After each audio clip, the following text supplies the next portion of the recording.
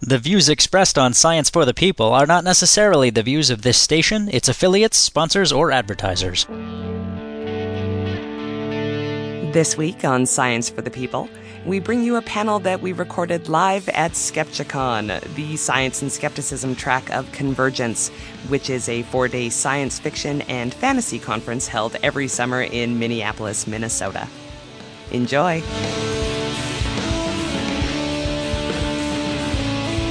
Hello and welcome to Getting Away with Murder.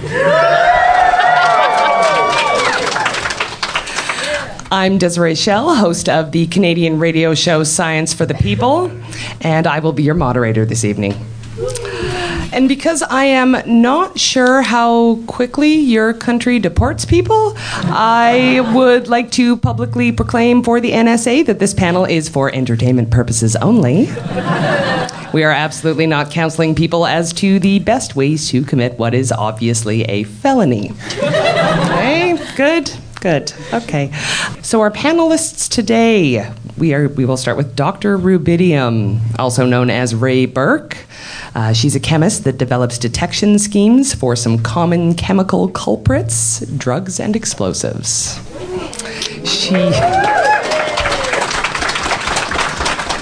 She has also done time in a crime lab, but now she does research full-time. And next we have Bug Girl, also known as Gwen Pearson. She's an entomologist by training, and she has done a small amount of forensic entomology consulting, but she gave that up early in her career because of the smell.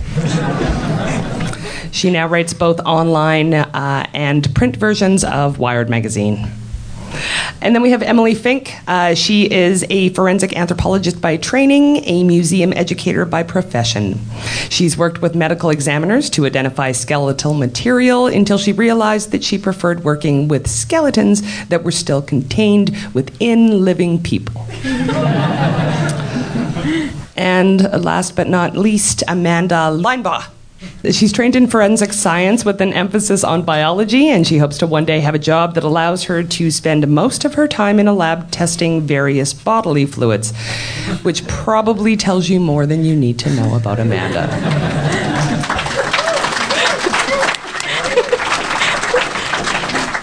Okay, so let's start out with the crime scene itself. Can someone walk me through what actually happens at a crime scene? You step in through the yellow tape, and then what? A lot of paperwork. Yes, best answer ever. So it's not nearly as sexy as what they show on TV. You don't show up in your high heels and very nicely pressed suit. Cleavage. Oh, lots of cleavage. Yeah, definitely. Hair just crazy everywhere. Yep. And you don't get to leave 5 minutes later, that's for sure. Yeah. There's lots of paperwork. The first thing you have to do, of course, is take pictures of everything. And while you're taking pictures, someone, of course, has to write down every single picture that's being taken and everything that's happening. So it is the most paperwork that you could ever imagine. Lots of documentation, yes. And there's usually somebody, there's a scene officer at the door who's recording every single person that comes in and out. Yep. If they're really running a proper tight ship. Mm-hmm. So kind of the cavalier attitude you see of just people strolling in from multiple entry points. No, you're going to come in a single way that's probably been decided, and you're going to go out that way, and so it's very controlled. And just the documentation, they never show paperwork on TV because it's just not sexy enough, I think. No, you've never done sexy paperwork? I have never done sexy paperwork, but I'm hoping next week. So we could do a whole panel on just sexy paperwork. So first of all, what kind of evidence are you looking to collect at the site, and how are you collecting it? I think maybe the biggest, especially with shows on TV, is this idea that you're going to collect anything and everything. And you're just not, because you're not garbage collectors. You're going to have to make some decisions, and with those decisions come the possibility of a mistake, but you're going to make informed decisions. Most crimes are pretty straightforward. There was a great skit on Mad TV that had, the whole kind of spoof of CSI, where the CSI people showed up and the detectives are like rolling their eyes going, he already confessed? And they're trying to tell him how it happened based on reading the scene. And the detectives are like, what are you doing here? And I think that's what you get from television, and everything is this great mystery. And for the most part, it's not. It's not a great mystery. The stuff that you see on television, the fact that it's on television is that it's outside the norm. Most crimes, interpersonal violence, is just that. It's interpersonal violence. You know exactly who the fuck just killed someone. Probably because they said, bitch, I will kill you, and then did it.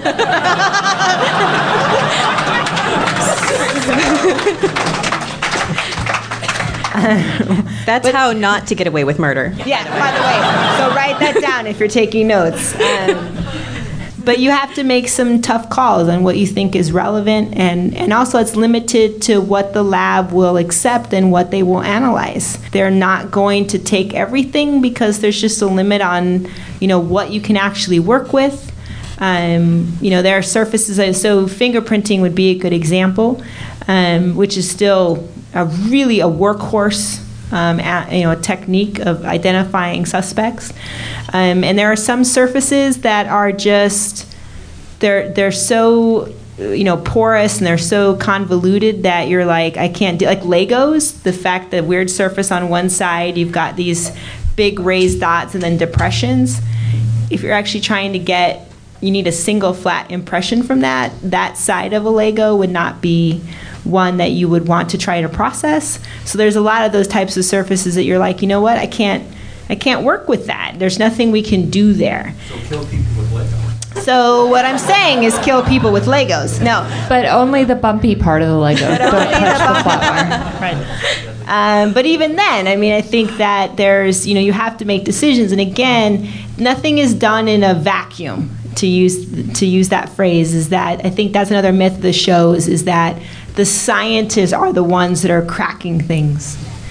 And the scientists are the ones that are, quote, solving cases.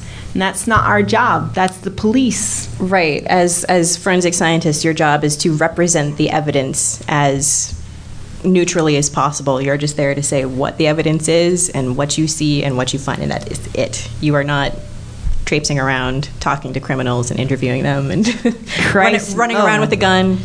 I did not get that class in school, the running around with a gun class. And when I worked, for a forensic science unit in a police department, that was not my job. My job was to provide a level of technical expertise.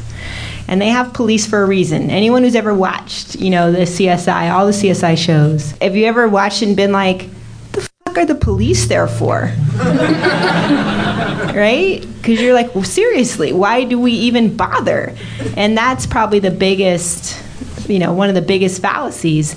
The scientists are there because you're providing a skill that the first responders and the detectives just don't have, because they don't have that training. But I will say this too, is that for most crime is not violent by sheer number. It's property crimes and it's drug related.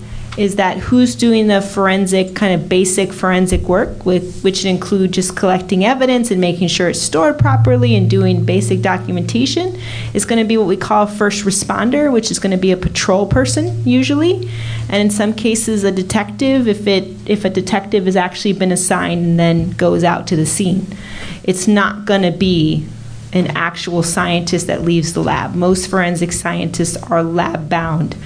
They're not going outside because the sun hurts their flesh. That's true. Yeah, that's true. And I wanted to ask you guys to comment on the total bullshit way that they handle DNA in these TV shows, because you don't get results. Oh, Look. God. Yeah.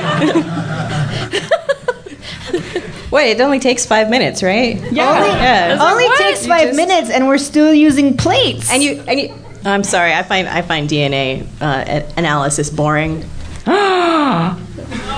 This is usually, yes, that's the reaction I'm used to getting. I'm sorry. It's very, very repetitive because if you're a DNA analyst, what you do is you're in a lab all day away from the sun, and you get a swab or a cutting from a swab, and then you extract the DNA from that, and you run it through not a gel. Not a gel. So if anyone's watched the CSI, shows or any kind of Law and Order has done this, all the crime shows have done this, and you'll see a picture, and they'll show bars in different positions. Okay? Yeah, That's we great. don't do that. We don't do that anymore. We actually run it that it looks like that, where you see these bars come across. That technique went out with the Mammoths? No. No, I mean, that was definitely done in the 80s, and I'd say into the it's early very 90s. hammer pants. Yes, hammer pants, exactly. Now we use capillary electrophoresis, and so how the DNA analysis looks is actually like peaks coming out. And so I think Hollywood is just like, whoa, whoa, whoa, that's not as interesting as just bars that match up or don't match up or Right. don't match up. And that is a visual people are used to, so we're going to stick with that, even though that was like 1993. Right. It's more of like a colorful bar graph. Yeah. And nobody wants to see graphs on television. Come on. Statistics. Ugh. Well, and what I'm wondering is, so those DNA evidence, how accurate are those tests? Like, is that enough to convict somebody with what you're going to find at a crime scene? It can be, but there was a really interesting case out of Los Angeles where they had a woman that was accused of murder, and they found her DNA all over that damn crime scene. I mean, we're talking she ate, they found it under the fingernails of the victim, they found it on the doorknob to get in. I mean, they found it everywhere. And they found a link, and they said there was a motive, and they had all this stuff, and you're thinking, wow, if this was NCIS, her ass is grass. The jury acquitted. And this was hard scientific evidence. So the prosecutor, I was watching, this was a Dateline, and the prosecutor was like, what the what? He did a really good, Little John impression right there. And the thing is then the DNA, what did it mean? And the defense attorney was able to show, like, so what? Our DNA was there. That doesn't mean, but it was under the fingernails. So what? That doesn't, whatever. So there's been those cases, but there have definitely been the opposite, where they've had people, Innocence Project, which is a great group of folks. There's been, I want to say over 200 people now. Around that number. That have been exonerated on DNA evidence. So running something and saying, it wasn't you. Sorry. So yeah, it can work. I mean, definitely you have whole cases that are built on what you would call just the DNA evidence, especially when you come back with what's called a cold hit. So when you're entered into CODIS, does everyone know what CODIS is, or you've heard the phrase? So CODIS is the Combined DNA Index. So it's a database, and in order to be entered into CODIS, there are very specific rules to have that information entered. And you can have, your kind of DNA profile entered into CODIS, and then years later, you don't find a hit, right? And then years later, they keep running it. The DNA unit, even though it's a lot of technical stuff, and they do kind of the same thing over and over again. So you put in information, and then they'll keep running it against the database, because what do we know about databases? They change. They're only as strong or as weak as the data you enter into them. So eventually, maybe the person who committed an offense gets finally entered into a database. And so they keep running it, and they keep running it, and they keep running it, and finally, 15 or 20 years later, they get what's called a cold hit. And they come back with a result. And maybe at that point, there isn't any what we would call kind of circumstantial evidence. So nobody actually said, I will kill you, bitch. That's kind of, no one overheard that, but they've got the DNA hit. That's a pure, what you would call kind of forensic evidence case. And those have definitely been successful, and they're usually successful. It was pretty rare that this LA case was not. That's why I think it really surprised people. So what we're saying is, just because you left your DNA at the site, you're not busted yet. Can we talk about maggots? What can and can they not tell us, Bug? Well, there's a lot of uses for maggots at crime scenes. One of the most useful things that they can do is they can show us where a partially decomposed body had an actual injury. So if I stab you in the stomach, when flies show up, and I should say blowflies are freaking amazing at how fast they find a body. They're absolutely amazing. I mean, within minutes of death, boom, blowflies right there. Replacing bloodhounds?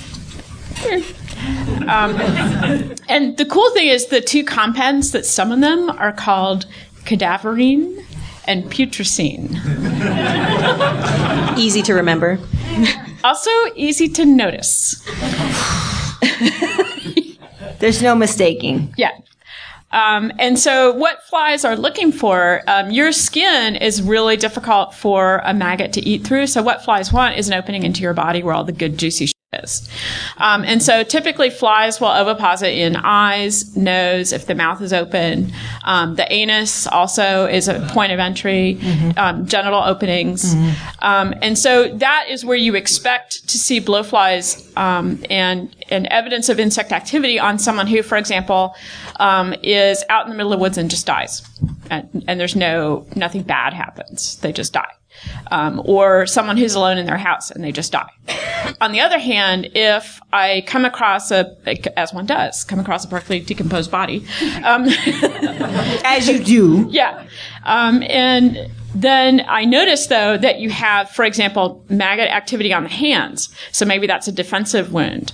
Or there's maggot activity in places where you should normally not have openings. That tells me that there was a wound there.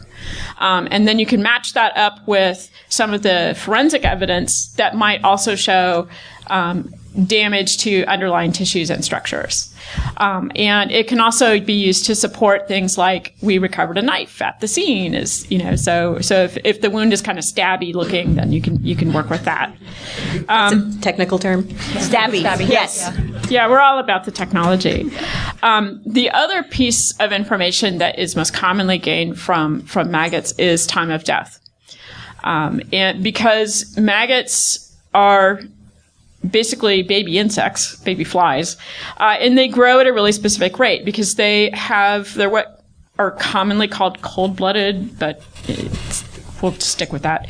And so their development rate is closely linked to the temperature. And you can create a really nice chart of how fast they grow at certain temperatures. And so if you have environmental data for where the body has been, you can basically work backwards in time from the age of the maggots and figure out, this is probably the likely time when the person died, because they are so very good at finding things almost immediately after death.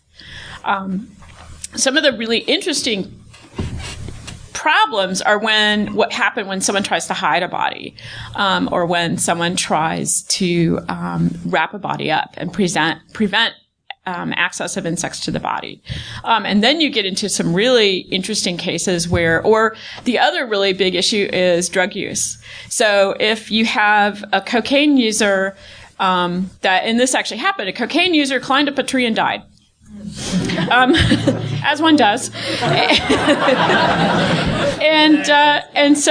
the problem was when they looked at the maggot evidence on the body, the maggots basically said the person had actually died several days before, except that people had seen them walking around, so there was a problem. And it turns out, when you put maggots on cocaine, they get jacked up too, and they grow really fast.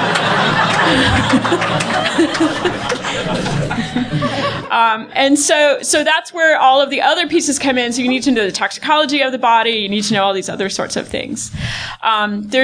It's really fascinating. The work on what happens when you put bodies in suitcases and car trunks is really fascinating. And I'll just let you know right now, if you ever end up sitting next to me on a plane, move. Because when I came on my way here, I was rereading some case studies. And so I'm reading on my iPad on the plane about severed pig heads in suitcases. And, what happens when you put severed pig heads in suitcases and then bury them and do these other things. And the person is like, what? Do not read pathology documents in front of people. That's what I try not to. Reviewed. I try not to do that. It wasn't that bad. I mean, yeah. For us, it wasn't that bad. Okay, so anyway, the other one was actually the one that really caused the most ruckus was an MRI. It was a really fascinating MRI study of maggots in a body and how do maggots disperse within the body. And so I'm looking at these really interesting looking MRI pictures, and the person next to me is like, "What is that?" And I was like, "You don't want to know." So, "No, really, I do want to know." "You don't want to know." "Okay, I'll tell you." So it's a really, there's a lot of art in it. It's not, because you're dealing with a living organism, it is not as hard-edged and as quantifiable as it can be with things like chemistry. And we'll be back with more of that after this brief message.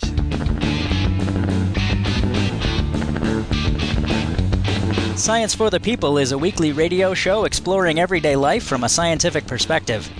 To find out where Science for the People airs near you, or to listen to past episodes, check out our website at scienceforthepeople.ca. You'll also find links to connect with us on Facebook, Twitter, and Google+, or to subscribe to the podcast in iTunes. And now, back to the show. All right, what can we learn from skeletons at a crime scene? So, how many people have seen bones? Okay, the show.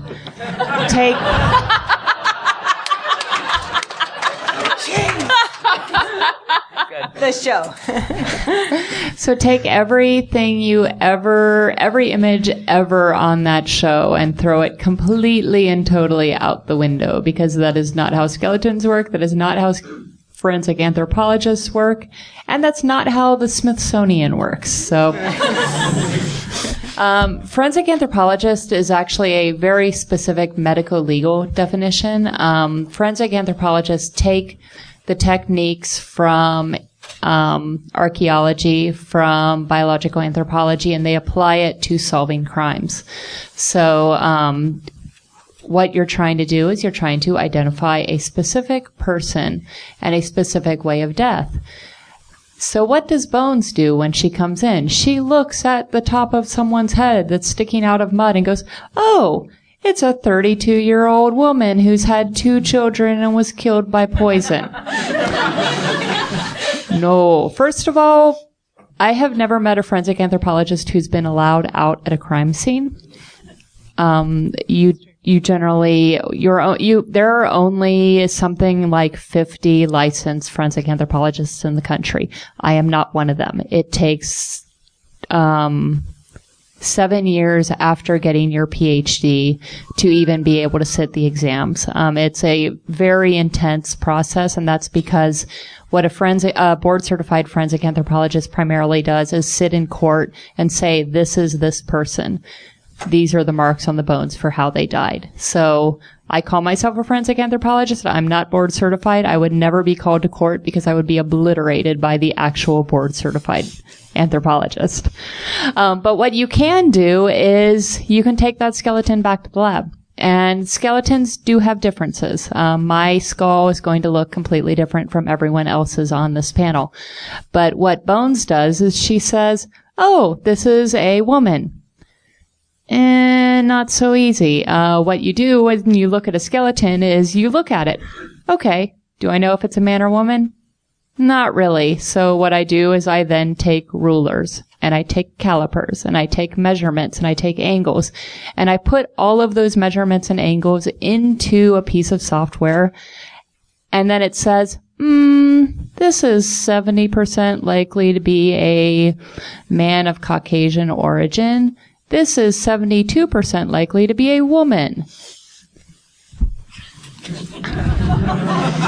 Yay! Okay, so I go look at who's missing. Well, I wouldn't. The police would. I put it into the paper. I put it into the paperwork, and then go, "Here, have some sexy paperwork." That's So no, you're not. You're never going to be able to look at a skeleton in the field and say, "Oh, I know who this is. This is Jeff from accounting." No. Jeff from accounting has the exact same skeleton as Susie from accounting, according to the anthropologist in the field. According to the anthropologist in the lab, she can say, "Oh yeah, this is definitely Susie." Because Susie has a different hip width, a different lighter skeleton structure, and Jeff is still sitting in accounting. But what I actually did was and what most people who are called forensic anthropologists do is every skeletal material that comes to a medical examiner has to actually be identified as, is this human? And that's the first thing you ask. The first thing you ask isn't, how was Jeff from accounting murdered? It's, am I dealing with a human skeleton or am I dealing with a sheep skeleton? Human skeletons, sheep skeletons, with the exception of the head and the hooves, their torsos look kind of the same, and it's really difficult to tell them apart for most medical examiners who are used to dealing with bodies with flesh on them. So I would go, oh, I think that's a human. Okay, great. That is a human. Second of all, is this a new human? Is this old human remains or is this young human remains? If it's older than 50 years, it's no longer the forensic anthropologist's area. It now is the archaeologist's area, and it moves out of forensic anthropology. I then go, okay, is this a crime? That's the hard part, and that's the one that most forensic anthropologists are going to spend most of their time looking at. Is, who is this? Is there any evidence at all that they were killed? And most of the time, there's not going to be that much evidence. The likelihood of A, it being violence that is unidentified, and B, being violence that's unidentified that doesn't look like something like a car hitting you or like a knife going in to your soft tissue. I can't see that at all. I'm sorry. Forensic anthropology, not nearly as sexy as bones, but really, really cool. Okay, so how about things like trace evidence and pattern evidence? How is that different than what we see in the TV shows? Well, it's much like the forensic anthropology. It's not nearly as conclusive as what they would show on TV. Like, haha, we have this shoe print, and look, we found the murderer's shoes. They're an exact match. That is not how it works at all. And in fact, well, pattern evidence especially is a bit under attack in the forensic community right now. I love all of the articles that everybody likes to write pointing out how unscientific it is. Like, we know. We've known for a long time. Stop telling us that. The best that you can do. So pattern evidence. What is pattern evidence? It's everything from shoe prints to fingerprints to, hey, there was this ripped piece of paper left at the scene and we found what looks like the other half of this ripped piece of paper in the suspect's apartment or car, whatever. Things like that. I put tool marks in that category. Yep. Yeah. Very helpful in things like break-ins. Mm-hmm. As Ray mentioned, it's not always violent crimes. There's lots of burglaries that you need to look at. Did they use this screwdriver to jimmy the window open? Things like that. And most of the best that you can do is like, well, you can use it as an exclusionary tool. So you can say, well, no, that definitely wasn't this crowbar that did that. There's no way. There's no matching at all. But saying, yes, it was this specific crowbar that made this mark, you can't really do. You can say, well, maybe. Ballistics would also be, I love that. That would also be considered as a tool mark. Right. Mm-hmm. So when you see on the show, they fire into usually either gel or a huge well of water, and they're like lands and grooves, and it's this. That's still pattern evidence, right? So, right, yes, that's a fun one to talk about. I really enjoy the ballistics pattern evidence. That's something that's kind of fun to me. But it's still, at best, you're going, well, these lines sort of match up, so it could be from this gun, but you can't say, yes, absolutely, this gun fired this bullet, because you don't know how many bullets could have been fired in between what you found with the bullet that you found and then when you found the gun. There's all sorts of things that can happen to change the patterns that are left. Like you could shove a screwdriver down the barrel of a gun that you've just shot someone with. If you're a smart Allegedly. criminal. Allegedly. Good pro tip there. Allegedly. Okay, so let's talk about some particularly creative ways that either people have killed or could kill someone. Starting at the left. I think sometimes to really get away, what I've seen is people who've managed to quote get away with murder have done it by a combination of dumb luck and laziness on the part of investigators. Yes. I mean, they just got lucky, if you want to call it luck. They've managed to commit an offense, and they've done it in a way that, you know, one would be, and maybe, again, I should say, too, is how long they've gotten away with it. Getting away with it for 10 years, 5 years, 20 years, your entire life, that's different. So how long can you get away with it? But there's been, you know, some cases where, well, even in Los Angeles, where I'm from, Natalie Wood, which was, you know, quite a famous actress, that's been reclassified by the medical examiner as being kind of unknown to being now, or she was classified now as being homicide, or being reclassified as unknown, which opens the door for a homicide investigation from an accident. So that happened a long time ago. So that is, you know, that was a boating accident, or at least we thought it was a boating accident. Was it? So, you know, that kind of thing of stumbling on, kind of, you stumble into things. I almost think that when you try to overplan, or you try to plan the perfect murder, the fact that you've planned it, how did you do that? How would you plan that? Doing research? How did you do the research? Did you Google it from your laptop? Because probably the fastest growing division of forensic science would be computer forensic science. They're going to look right away at your search record.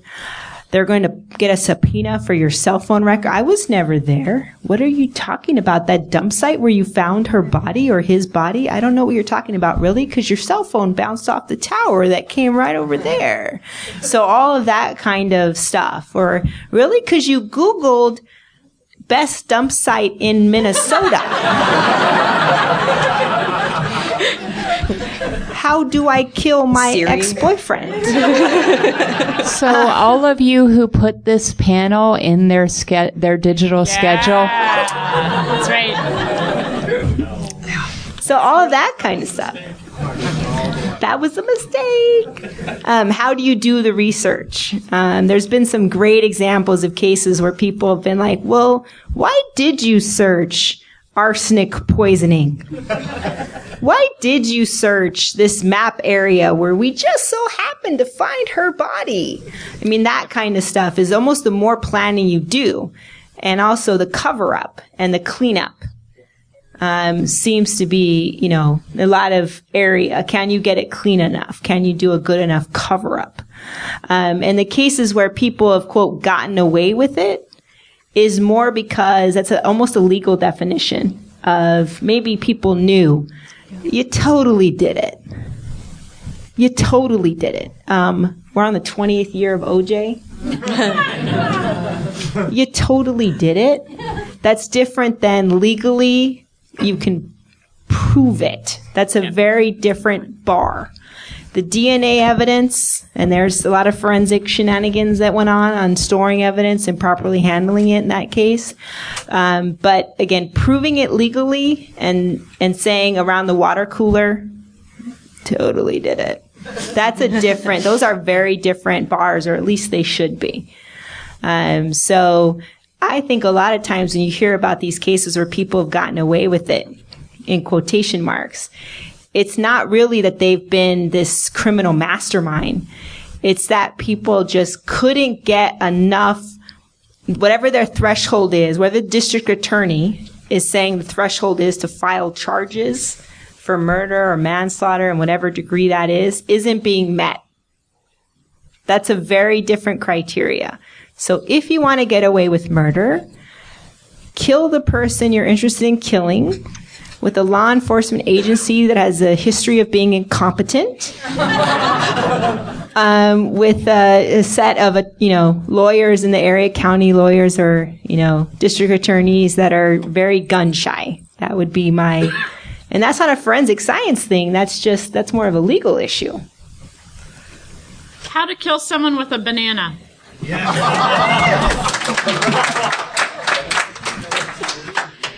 So, one of the fun things about my gig at Wired, although also a little creepy, is that I haven't even told you, is that I murder people with bananas. What?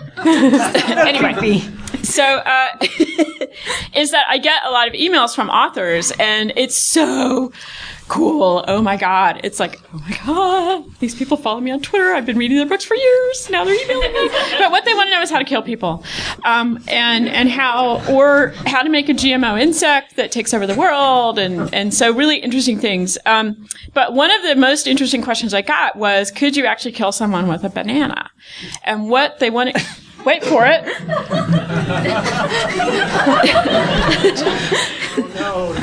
Wait for it. Okay, sorry. So, and this is a chemical story, so you should like it. Okay. So, bee alarm pheromone. When you're near a beehive and a bee stings you, the bee releases an alarm pheromone. And that summons her sisters in, like, something is here, something is bad, you need to come sting it and, well, die, but that's a different story. And the chemical that they use is isopentyl acetate. That is also the chemical that is in banana extract, and you can buy it at your grocery store. It is in most bananas, although in smaller quantities. And so the question was, could you cover someone with a banana smoothie that happened to be allergic to bees and kill them?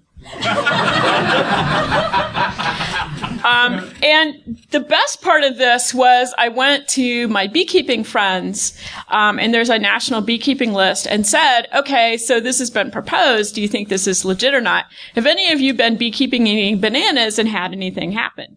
And so for the last week, beekeepers all over the United States have been waving bananas in front of their hives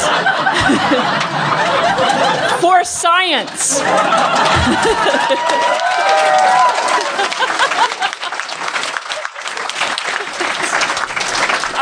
Which sadly, and actually there's one guy who was like, this is so interesting, I think I'm going to try and get a paper out of it. Because that's what academics do. And so basically the consensus was, if you get the banana right up next to the hive, the bees will alert on it and they kind of fly out and look at you. One of the things I couldn't get anybody to do, no idea why, was to do it maybe with an Africanized hive. But there is somebody who's thinking about it. And the other thing that we didn't do was get some of the actual concentrate. So I think if you really wanted to do this in a novel, you would need to get about a quart of banana concentrate or the banana extract, which would probably show up on your purchase records that you had bought a large amount of banana extract. Because you walked into a store, bought it, you were on CCTV, and then paid by it with a credit card. Or maybe you bought it on Amazon, because you could get it in bulk. And you have Amazon Prime, so free shipping! And so, yeah, so in theory, you could have a banana smoothie and dose it with all this extra extract, and then take your victim out for a walk to the bee yard and trip, throw the smoothie on them, and then the bees will attack, and then you're like, I don't know what happened! This actually reminds me, I was having this conversation with somebody last night, and they were... What? Right. As you do at Convergence. This kind of almost chemical warfare is what you're talking about, but it's very targeted to a person. Yeah. And so, one idea, and this has actually been a CSI episode, and it happened in real life, is the person had a peanut allergy. And the person knew that. And so they sent them something that was coated in peanut oil. But they were dumb, which most criminals are. and the person could see that it was coated in some kind of weird oily substance and said, I'm not going to touch that because I don't know what that is. But that kind of targeted, if the more information you knew about a person, if you knew they were diabetic, type 1 diabetes, and they used insulin, and you replaced the insulin with water, they injected it and you were like, ha, because you're evil. But the more you knew, if they had a certain deficiency or they had a sensitivity, you could really target them. And that kind of targeted precision work means you're going to need to know a lot about them. But that also means that you know a lot about them and you've picked kind of the ultimate weapon. But that also reveals what? The person who did it knew an awful lot about them. So it's kind of a double-edged sword. Okay, creative death and go. So the way I would kill someone and get away with it would go along the lines of Ray's comments about you're not actually getting away with it, but you're not legally in trouble for it. I would probably kill someone with a car. It is quite hard to make someone serve time for a vehicular death. Oops. Oh no, vehicular manslaughter. Oh, I'm going to have to wear an ankle bracelet for a little bit. But hey, I got away with murder. Also, I would probably be an upper-class white person doing that. Who you are really does make a difference. Yes. Who you are, what district you live in, what state you live in, who your family is, who your family is. All of these non-science things really impact. There's been some great research on this. What charge you are under? I would get a less charge than a black man hitting someone with a car, even if it was the same I ran a red light on a cell phone and hit someone with a car. And there's been some great criminology studies on that. And so that is the subjective part. That is, if you want to call it the non-science part, but all of that plays into it. It's science. It's science, yeah. The statistics of that. But I think we can't really, with forensic science and the criminal system, is that you cannot, it's the one probably area that we have this uncomfortable relationship between science, what we would call hard science, and the quote, soft sciences. And, when you come into court, you're supposedly giving, this kind of, I'm the scientist, I'm going to give, but the charge the person is faced with, whether it's manslaughter or murder, which level of murder, which level of manslaughter, the fact that have you taken a plea, have you not taken a plea, all of that kind of stuff comes into play.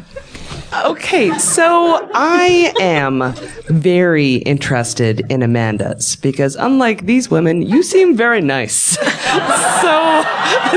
these people are crazy. I'm feeling very uncomfortable up here. I only use my back on all y'all again.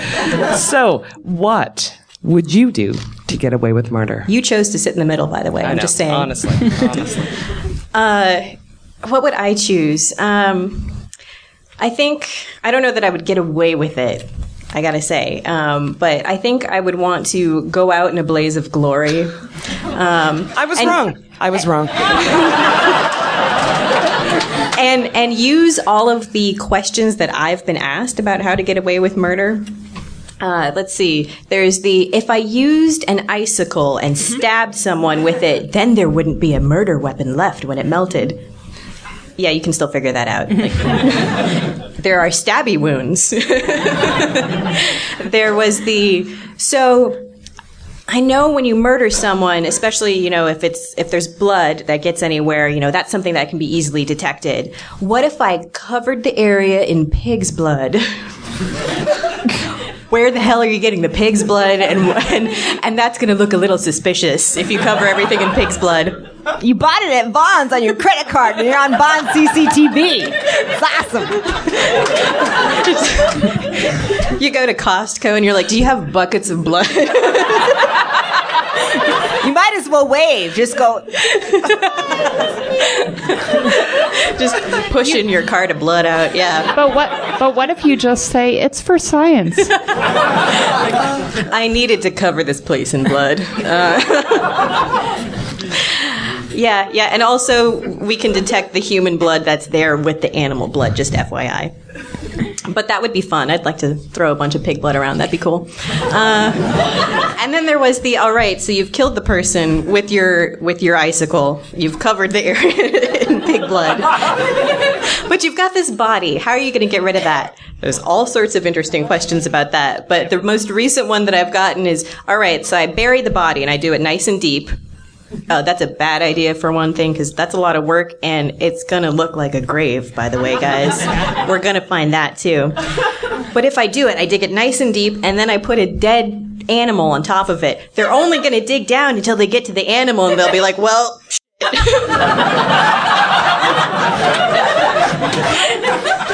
no. Right, Emily? If you're burying an animal nice and deep that's big enough for a human grave, you have some other problems.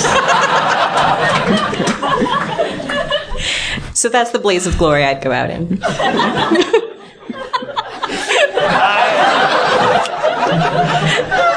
I don't even know where to go with this, so I'm just gonna do some audience questions. NSA! Remember, this is recorded. So you're asking for a friend. You're listening to Science for the People, and this is Getting Away with Murder, a panel that we recorded live at Skepticon, the science and skepticism track of Convergence. And we'll be back with more of that after this.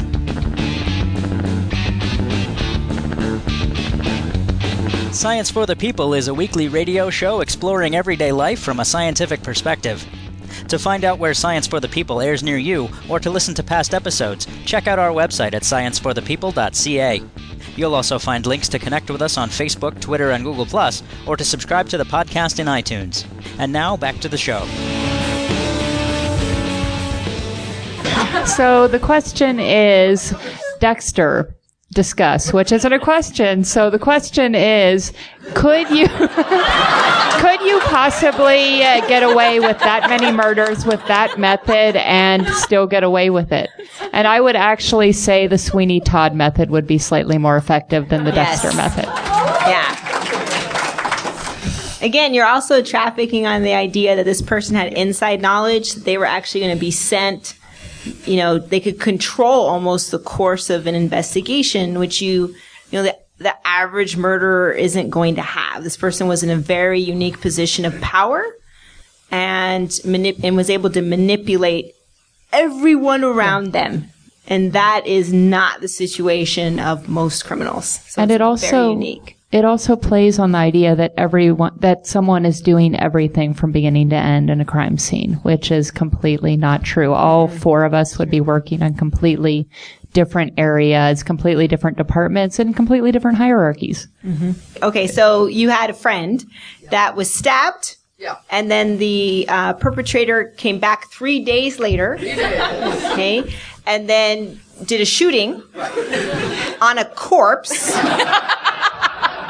So that, the medical examiner, and I've been to my fair share of autopsies, you have wounds that were definitely bleeding because the person was alive when you stabbed them.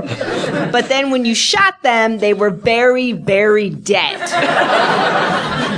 So for a medical examiner, that's nothing. That's literally okay, so the guy was stabbed, and then a couple days later, it would literally wouldn't even. Bone fractures differently when it's dead. As if you shot someone, none of you shot someone. Right. 3 days after they're dead, that shooting wound is going to look very, very different from if you shot them in the head while they're alive. It's going to shatter more. You're not going to get the blood staining in the same way on the inside of the skull, and it's. Where were they shot, by the way? Were they shot in the head? I am assuming so. And were they right-handed or left-handed? I don't know that. Because that's also going to be what they look at is... I've seen his work a million times. He supplied glass daggers that I used to just to sell a dealer show. That's a classic Agatha Christie. I mean, that was one of, Hercule Poirot is, do we know if he was left or right-handed? That's an amateur mistake, but people make it, especially this person doesn't seem as if maybe they really knew him. If they said, I'm going to assume he's right-handed because I'm right-handed, so I'm going to put the gun in his right hand, or that he's going to fire it and it's going to go from... The angle's always going to be wrong. Yeah, the angle's going to be wrong, the handedness is going to be wrong, and so that, all of those kinds of things, and also 3 days later. Yeah. The question was, how well could pigs dispose of a body, which we've seen in Hannibal and Deadwood and several other shows.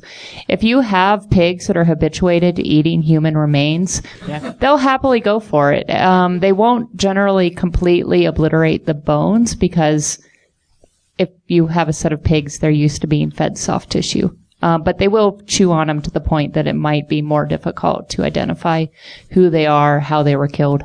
But that you could possibly do. Yeah, except you still have pigs as evidence. I was going to say, there's actually some really terrible accidents almost every year where someone will fall into a pig pen and be consumed or really seriously hurt. Mm-hmm. So now we're all scared of banana smoothies and pigs. Yes, exactly. And Legos. The question is, Breaking Bad, dissolving bodies in acid. Can you identify somebody if you dissolve them in acid? Answer is, takes a really long time, and it's really hard to dissolve someone in acid unless you chop them up in little bitty pieces. Yeah, there was a good case in California where a woman who owned an agricultural company, a good case, sorry. Interesting case. Well, where she put her husband in a huge, industrial-sized vat of acid, but she put the entire corpse in acid. And 2 weeks later, because her husband was missing, the police were like, hey, this is a rental facility that you rented under your employee's name with a credit card of your own. We're going to look at it. Oh, look, what's this vat? And they opened it, and they were like, that's totally a body.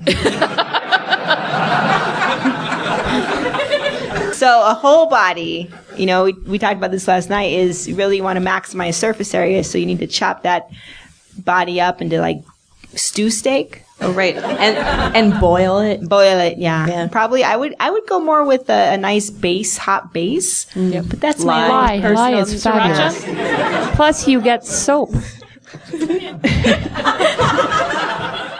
The question was, what was the most interesting case you worked on, or the one that made you laugh the most because of how stupid the murderer was? Actually, a lot of people don't realize this, that the biggest use of forensic entomology is actually food and stored products. And so there's about 1 million cases every year where somebody's like, there's a fly in my Happy Meal, and so one of the big pieces of that is figuring out the provenance of the fly. How did it get there? When did it get there? And so many cases just are non-starters, because if you try and show me a maggot that is supposedly living on a burger that just came off, a 300-degree grill, hello, you don't get fully grown maggots on things that just came off the grill. That's somebody put that there. If you have an egg, maybe that's possible, but that also means that you left your hamburger sitting out somewhere. So the case that I thought was the most interesting that I worked on, which has already gone to trial and stuff, so I can actually talk about it, and it was also a really long time ago, was a particular brand of honey-coated peanuts. There was a guy that was sitting in his living room and was eating honey-coated peanuts and found a beetle in it and freaked out, completely freaked out, and jumped up, and he had just had abdominal surgery. So you can connect the dots there. And so the question was, my question first was, dude, it's a beetle. But still, and so the question was, did the beetle fly in? Which was the food company was like, the beetle flew in and landed in, and it's not our beetle. But the problem was, it was a honey roasted beetle.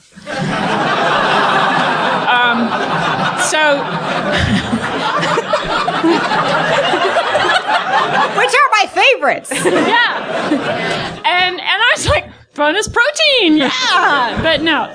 So it was a really easy case. But that happens all the time. There's some other really interesting ones. A really common one that comes through is, tomato juice. It comes in those little jars, and when you open the jar, it goes, and there's that's a suction. And so what happens is, if at the bottling plant it's really messy and they spill tomato juice on the outside of the jar, then flies will come along and lay eggs on the outside of the jar, and that suction, when you open it, sucks the eggs and the maggots into the juice. You are never going to drink tomato juice. Let me just tell you right now, I haven't eaten a pickle in 15 years. The things that I have seen cannot be unseen. So that's something where you have a really there's a reason why the insects were in the juice, but it's actually a pretty benign reason, and it happened after the thing left the facility, so actually the bottler is not liable for that. So it's questions like that are just sort of working backwards and figuring out, okay, how did this thing get there, and what sort of physical evidence can we have? So I won't talk about my cases because they could still be adjudicated, and I don't, it's just not professionally ethical, but definitely there's been some cases where you're like, wow, that was stupid. So there was one case where this was Florida. You can pretty much stop there, I think. And the victim was found in a Rubbermaid container that was then, besides the kind of snap-on lid, then was 3 pieces of duct tape were wrapped all the way around. The body itself was wrapped in kind of a tarp, right? Well, they were like, gosh, how did you find me? Well, because you went to Home Depot and you purchased a Rubbermaid container, a roll of duct tape, a tarp on a credit card. And Home Depot is one of the retailers that actually keeps video almost indefinitely, at least a year, because they have terabytes full of servers. And so it wasn't really that difficult. And then they bought other supplies at a Kroger's, and they used their discount card.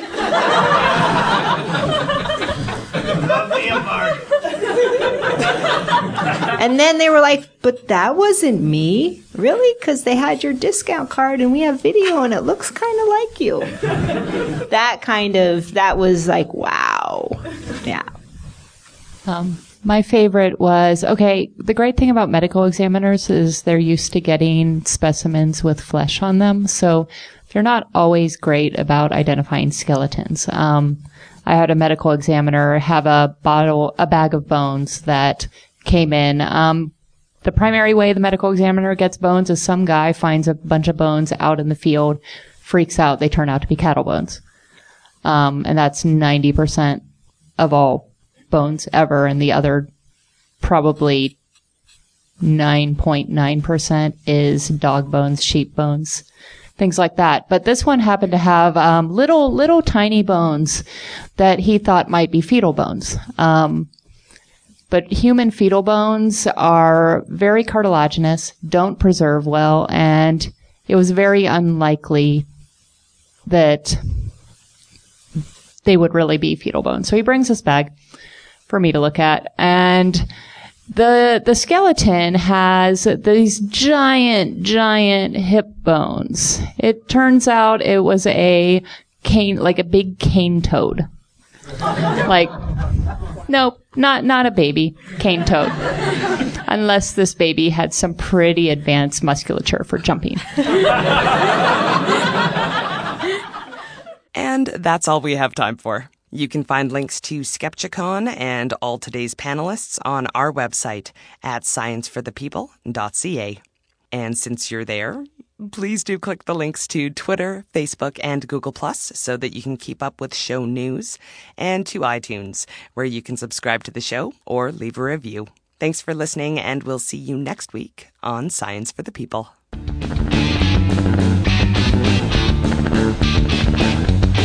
Science for the People is recorded in Edmonton, Alberta. The show is produced by Rochelle Saunders. Ryan Bromsgrove is our promotions manager. Our social media manager is Chelsea Butler. K.O. Myers updates our website. Helen Quivalon is our publishing liaison. Ed Haynes is our guest coordinator. We get research help from Josh Witten. The show is edited by K.O. Myers and Ryan Bromsgrove. Our theme song was written and recorded by Fractal Pattern, and its title is Binary Consequence. The show is hosted by Rochelle Saunders, Marie Claire Shanahan, and me, Desiree Schell.